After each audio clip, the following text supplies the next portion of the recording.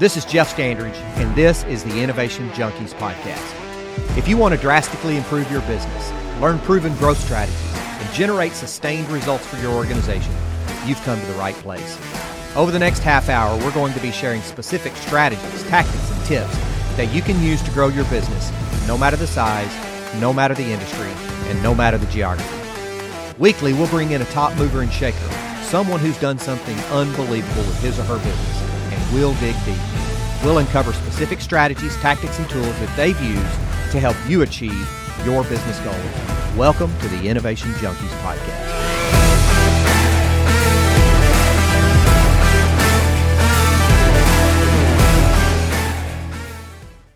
Hey guys, if you're looking to put your business on the fast track to achieving sustained strategic growth, this episode is sponsored by the team at Innovation Junkie.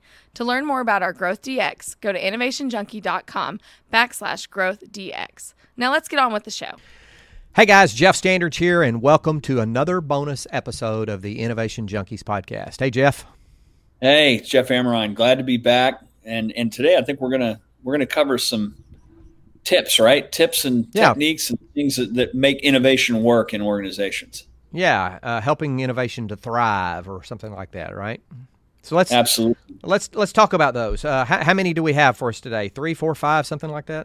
I think we've got 5 kind of key things that we'll go through, and I'll kick us off in this conversation. The first one is really this idea that you have to have leadership buy-in. If the leaders aren't behind it, innovation is not going to stick. And it's got to be leaders at all levels. Oftentimes, if it's just a senior leader and it's not the middle level management or supervisory level management, things will die because those people will tend to get caught up on the things that they're used to doing or the things that their performance eval says they should do. So it's important that you've got this alignment of leadership at all levels to make sure that it's going to work. And go ahead. Well, you and I've been around a long time, and it's been my experience, and I think you've probably had the same thing, where when something is only driven from the top, there can be throngs of people lurking in the shadows to kill it. Absolutely. And so Absolutely. it's why we always say when you're trying to sell into a large enterprise, you got to find a champion in the organization that, outside of the C-suite, right? And so I think you're saying basically the same thing. You've got to build champions across all levels of leadership in order to make this thing sustainable. Absolutely. And it's formal and informal leaders, because sometimes your informal leaders who are the influencers who might not have a bunch of direct reports are going to be critical just because of the subject matter expertise they have and whatever else. And related directly to that is the leadership has to foster a culture of innovation that's going to tolerate iteration, that's going to tolerate trying things, that's occasionally going to be able to tolerate some failures along the way, because we all know that fail fast and iterate, having things through that process where you're getting feedback from mistakes you've made is really critical to being successful at innovating. You got to have some of that. Well, and in that culture of innovation, if we adopt a test and learn mentality as well, we're able to fail faster and less expensively before we put major investments behind some of the innovations that we're exploring. Yeah, and it's a fundamental premise that has transitioned us from kind of a waterfall mindset to spiral or agile. And in the lean canvas world, we think about lean canvas processes, design thinking. All those things are based upon this spiraling process where you build something, you test it, you deploy it, you learn from your mistakes, you add and iterate as you go. And I think it's critically important for innovation to work that it is that iterative process. Awesome. What's another one? Well, another one is none of this stuff can occur in a vacuum, and nobody really wants to participate in a program where they feel like a mushroom. So regular in the dark all the time, so to speak, the regular process of communicating. Damp, wet, damp, and in the dark. Wet, damp, and in the dark. Right. Exactly. It sounds like Arkansas in the spring, right? But it is this importance of having this process of regular and effective communication. And it's, I think there needs to be an element of concision, but there also needs to be a drumbeat of regular communication about what's going on with the innovation process. And sometimes it's not just about kind of Pollyannish way of looking at everything being great. Sometimes it's about, we took this chance, we tried these things, it didn't quite work out, but this is what we learned. So a process of celebrating the process and the successes along with some of the setbacks you have. I think that is critically important as well. That level of transparency and regularity of communication is really crucial. You know, I don't know if it was Astro Teller at Google X or who it was that said, you know, there's just as much value in celebrating the failures or the ideas that you killed before you invested a ton of money in them or before you put a lot of human resource behind them. There's just as much value of celebrating those failures, so to speak, as there are celebrating those moonshot successes. Yeah, or said another way, if you fall in love with the process because you know the process will make things better, don't fall in love with the product or a particular idea.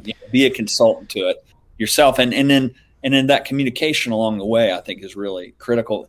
The next one that plays right into this, and they're all really kind of linked, is you've got to win that war on talent. You not only have to have great talent with a great culture, but you've got to have them in the right seats with the right tools, the right process, the right mindset.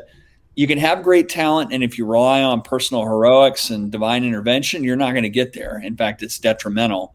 It tends to build cults of personality. So finding the right talent, people that can work across lines, that aren't worried, that are never going to say, that's not my job, but that are going to become integral to an innovation process and building a culture of innovation, that's hugely important as well. You know, I think an organization can also be innovative in how they go about sourcing the talent for their organizations. And we just had a podcast guest, Chad Engelgau, CEO and president of Axiom Corporation, who talked about some of the innovations that they're doing. Encourage you to listen to that episode, by the way, listeners. But he talked about how they're innovating by going to the 2-year programs, going to historically black colleges and universities, looking at places where they may not be associated with a fully accredited 4-year degree program to move into roles that heretofore have been predominantly reserved for people who were graduates of 4-year accredited programs. And I think that's an innovative approach within itself.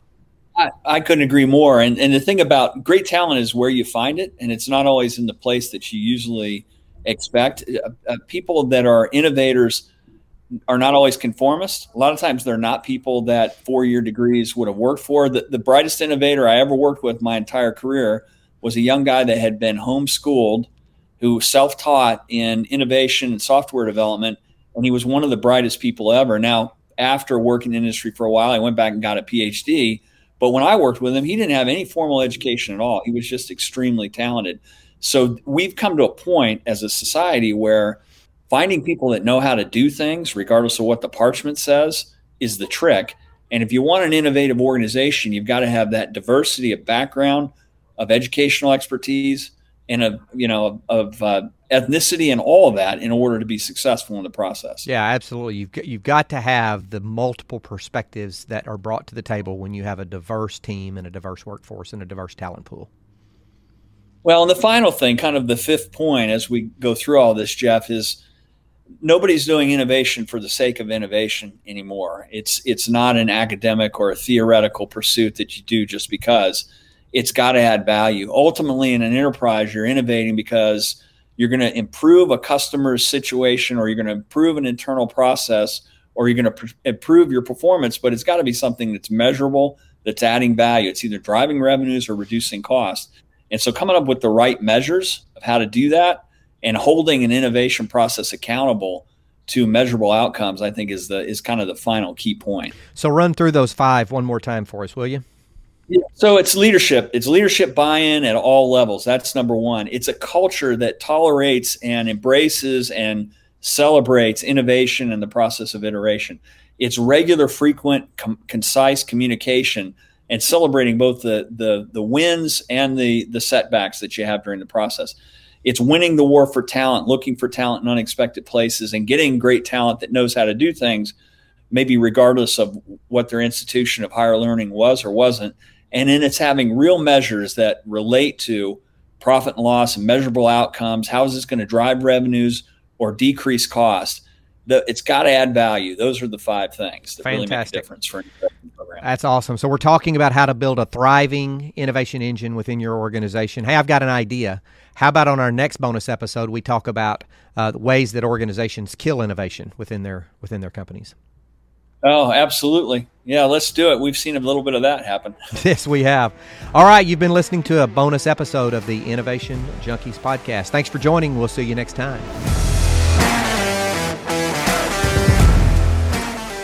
Hey folks, this is Jeff Amrine. We want to thank you for tuning in. We sincerely appreciate your time. If you're enjoying the Innovation Junkies podcast, please do us a huge favor. Click the subscribe button right now and please leave us a review. It would mean the world to both of us. And don't forget to share us on social media.